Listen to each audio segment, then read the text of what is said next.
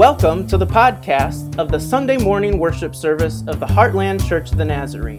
We're a community of faith learning to love God and our neighbors as ourselves. Welcome home.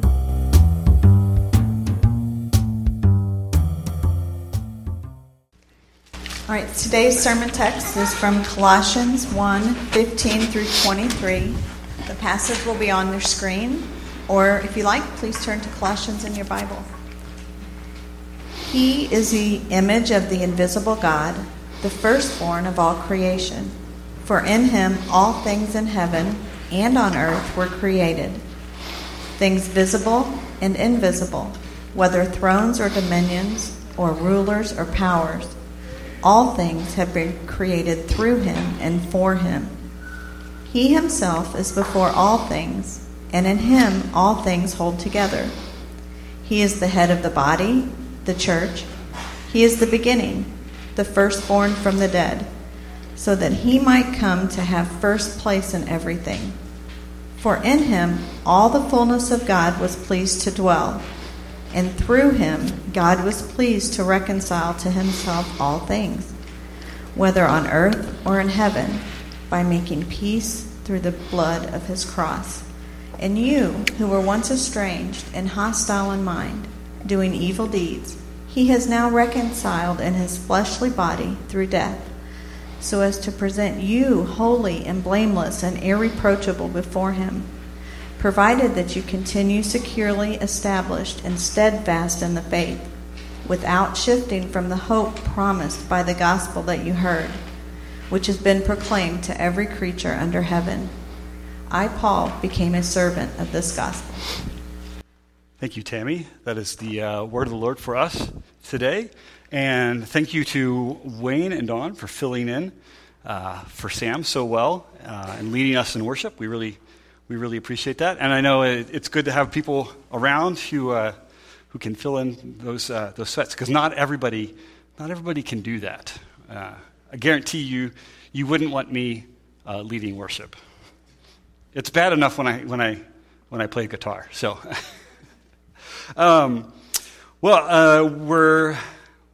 We just started last week. We started a new series. We're going through the book of Colossians, and it's a letter that Paul writes to the church in Colossae. I can never say it quite right, but it's a church that he may not have actually ever gone to or visited, but he's writing to them, and he's saying really, really good things. Last week we noted how thankful he was for the Colossians and all of the things that he was hearing about how they believed and how they expressed their faith in Jesus through concrete action, through their love for others.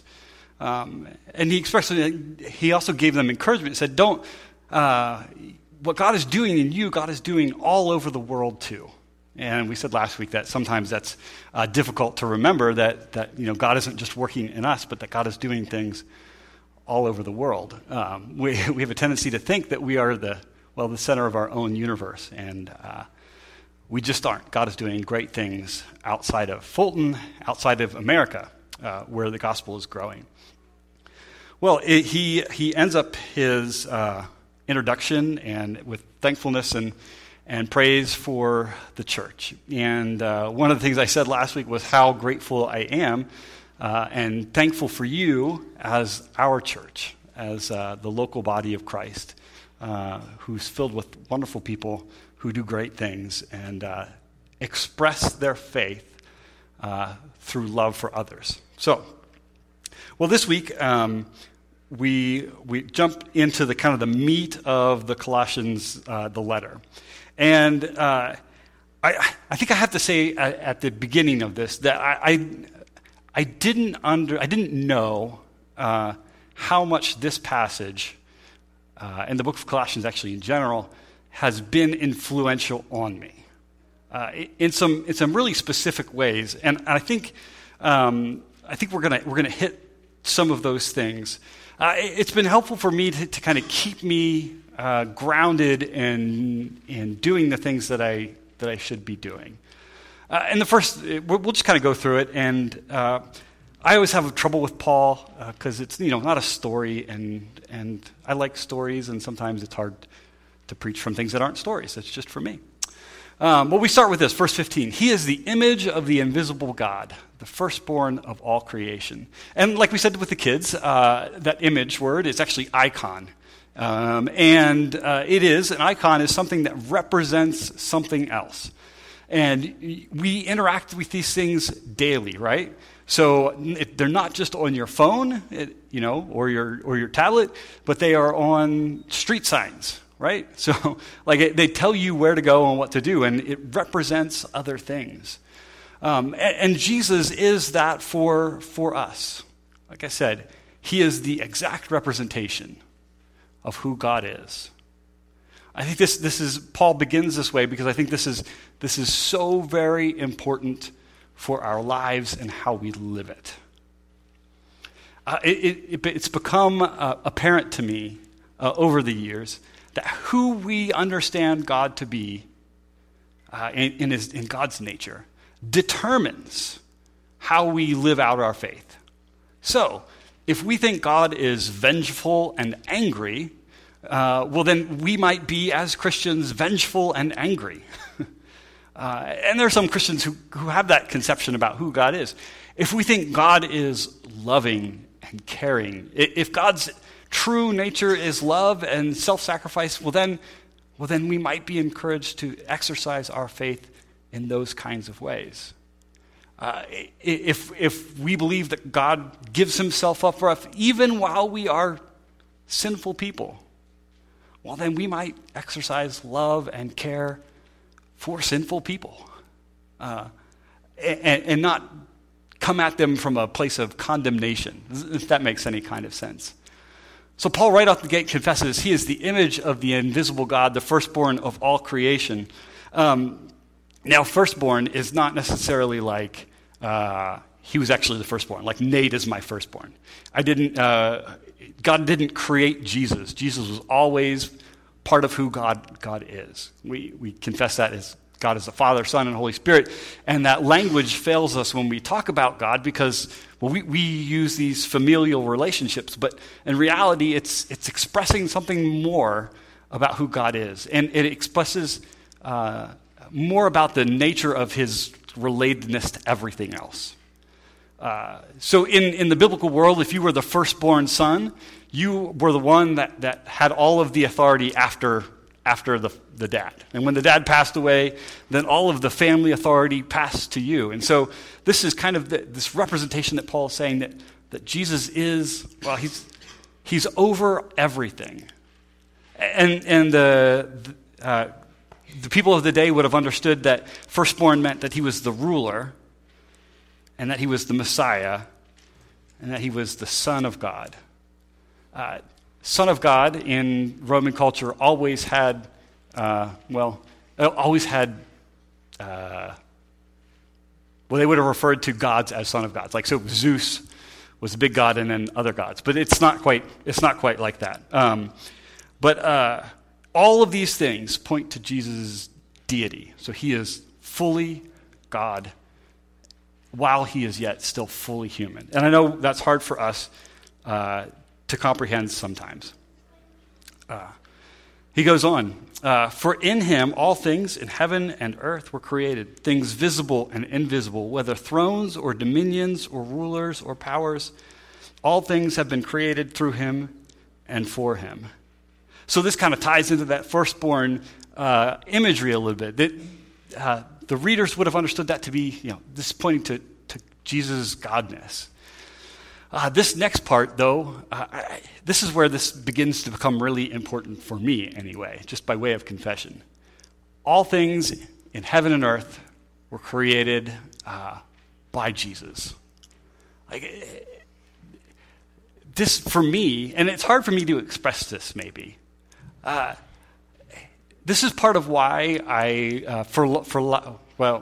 when we had an offering, when we would take it anyway, before COVID, one of the things I would always pray about was that everything was a gift from God. And part of that comes we give back our tithes and our offerings because all of the things that we have, all of the work that we've been able to do to earn that money has been gifted to us from God. And so we give back a portion of that. And a lot of that is rooted right here in this passage. That all of the world, everything that is, that was, and that will be, was created and set in motion by Jesus. John picks this up when he says, in the beginning was the Word, and the Word was with God, and all those things came to being through him. And so it's important, I think, for us to latch on the fact that Jesus created everything. Because it's not ours. It is gifted to us in graciousness and in love. Things that were visible and invisible, whether thrones or dominions or rulers or powers, and all things will be created through him and for him. I think that it's important to maybe stop here and note some things. One, God created the world and he stepped back from it and said it was good. He created us and he stepped back and said, it's very good. And yet we see all over the place sickness and death and disease and evil of unspeakableness. Unspeakable evil. Maybe that's a better way to say that. And so what do we do? What do we do with that? If the world was good and God created everything, then does God create all of the sin and evilness in the world? Are all those thrones that, presidents that are bad and things like that, are rulers of this world, did God create those evil things?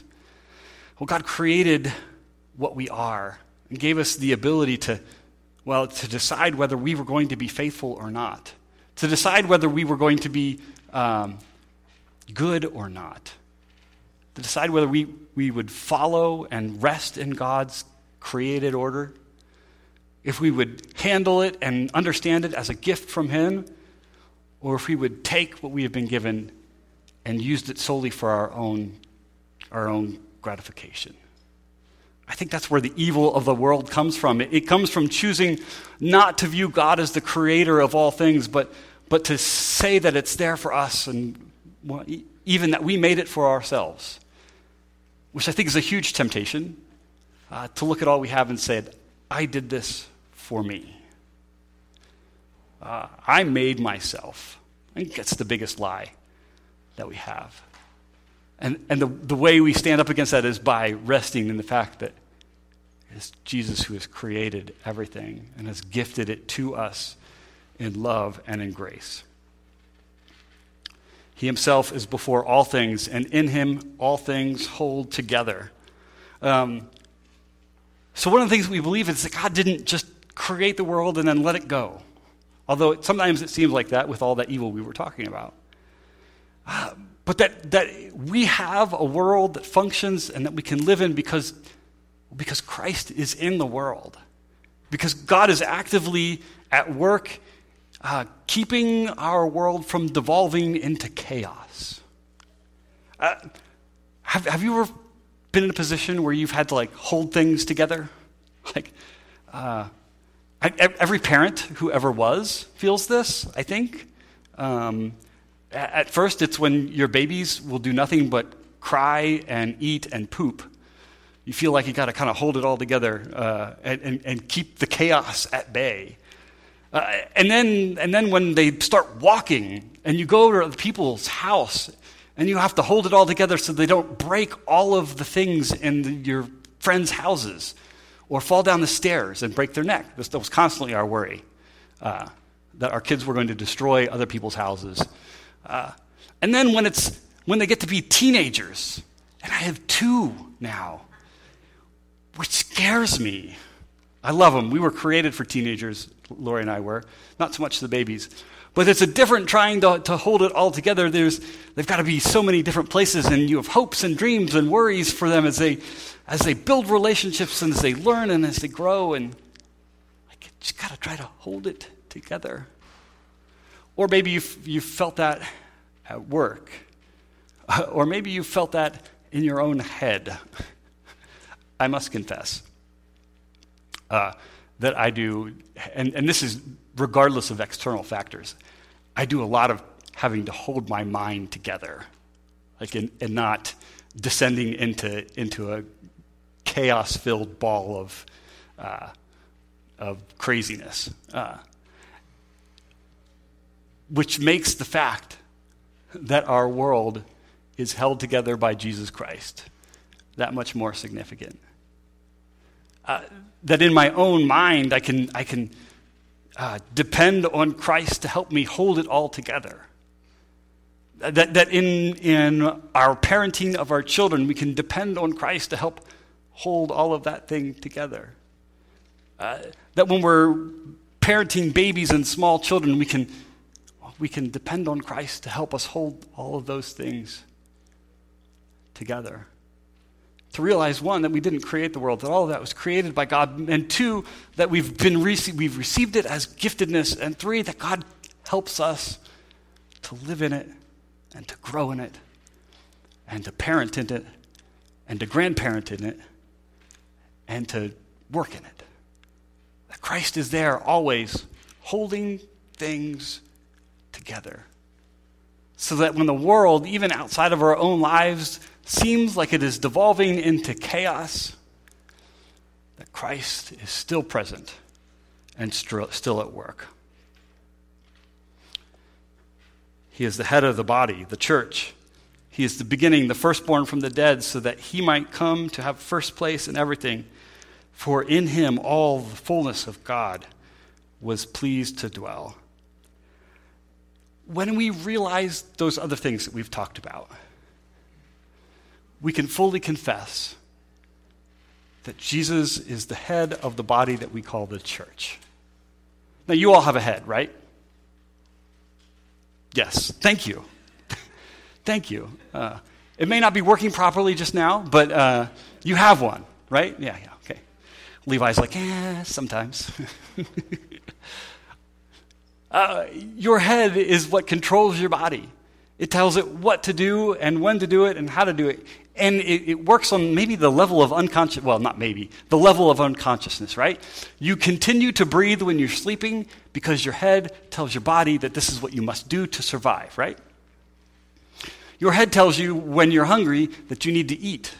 It tells you need to eat those good things for you and not just chips and salsa or chips and queso or chips and bean dip. All the things that I love, or just ice cream, right? It tells you when you are hurt that you need to rest and heal. It tells you that the good things for you must do. You need to get out of bed every morning and go to work. You need to get out of bed and exercise. Do all the things that keep your body healthy. And so this is Christ's function for us. He didn't just create the world. He doesn't just hold it together. But he created the church, and he calls the church to rest in the goodness of his createdness, to confess that he is fully God, to take our cues from what it is that Jesus does, what he teaches, that hopefully on the level of our unconsciousness, that Jesus tells us to get out of bed, to go out into our world as the church and to love people in the same way that Jesus has loved us. He is the head of the body, the church. He is the beginning. Everything that comes to place might come to first place in every... Wow. For in him all the fullness of God was pleased to dwell.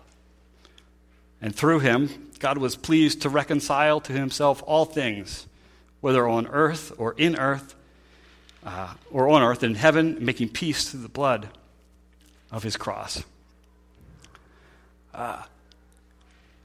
There's a narrative here. If you haven't noticed, it goes from creation to restoration. That's where it's headed, reconciling all of us, even when we forget that Christ is the head of the church. When we forget that Christ can help us hold together our lives, when we forget that Christ has given us all of the good things that we have, Christ reconciled himself to us through his sacrifice for us. That when we have forgotten all of the good things that God has given us, God still hasn't forgotten us. God continues to love us, making peace with us, taking all of the evil in the world, all of the bad things, well, and making peace for those things. I think that all of that evil, bad stuff that we might recognize, that's God's good creation gone wrong.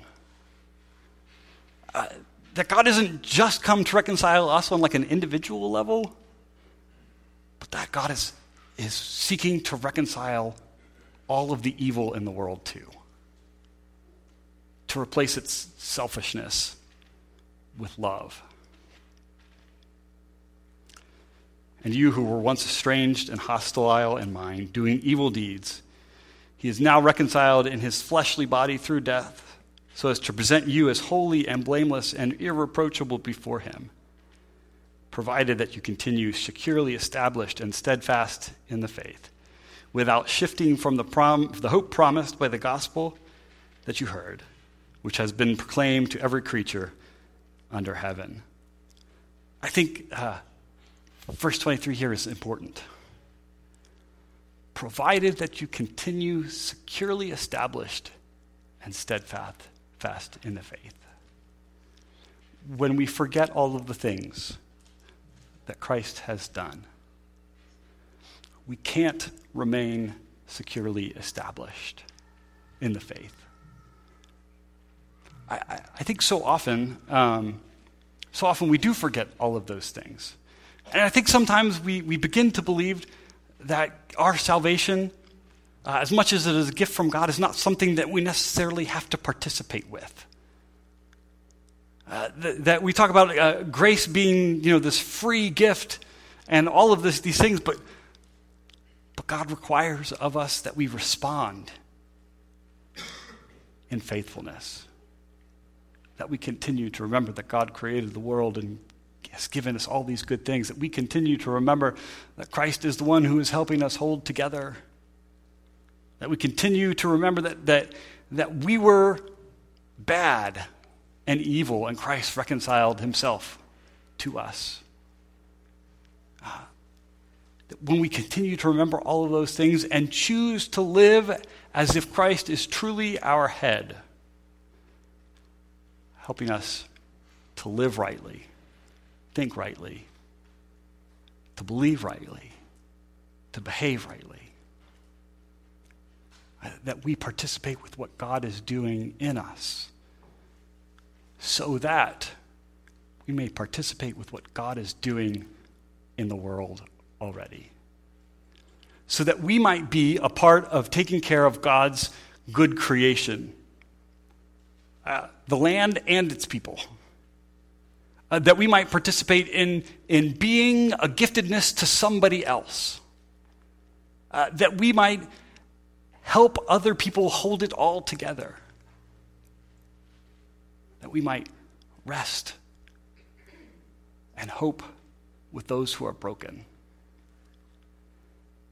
Provided that you continue securely established and steadfast in the faith.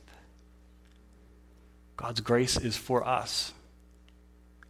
God's creation is for us so that we might participate with what God is doing all around the world.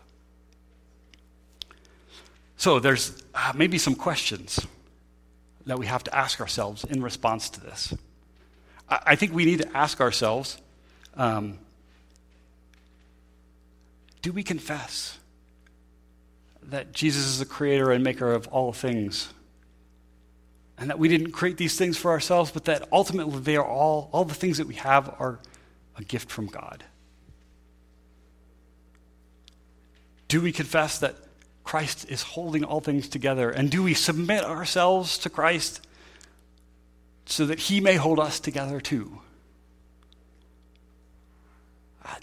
Do we really act as if Christ is the head of the church? Helping us, guiding us, directing us. That maybe we're so in tune, that we might become so in tune with the church that our behavior might go to the level of the unconscious. that our love for God and our love for others becomes something that we could do in our sleep. Like, those are the questions we need to ask. And if we are unable to confess or answer yes to any of those things, well, then we might come today as we come to the table and confess that we have not been those who have looked at all the things we have as gifts from God. That we have tried to hold it together by our own power and authority. That we have seen the church not as something that to be directed and guided by God, but that, well, I don't know, we get to do whatever we want with it. We're going to receive the Lord's Supper here, as we do. And so I want you to think through those questions as you make your way forward today. I want you to, just rest in the fact that God creates the world for us. And he's helping us hold together.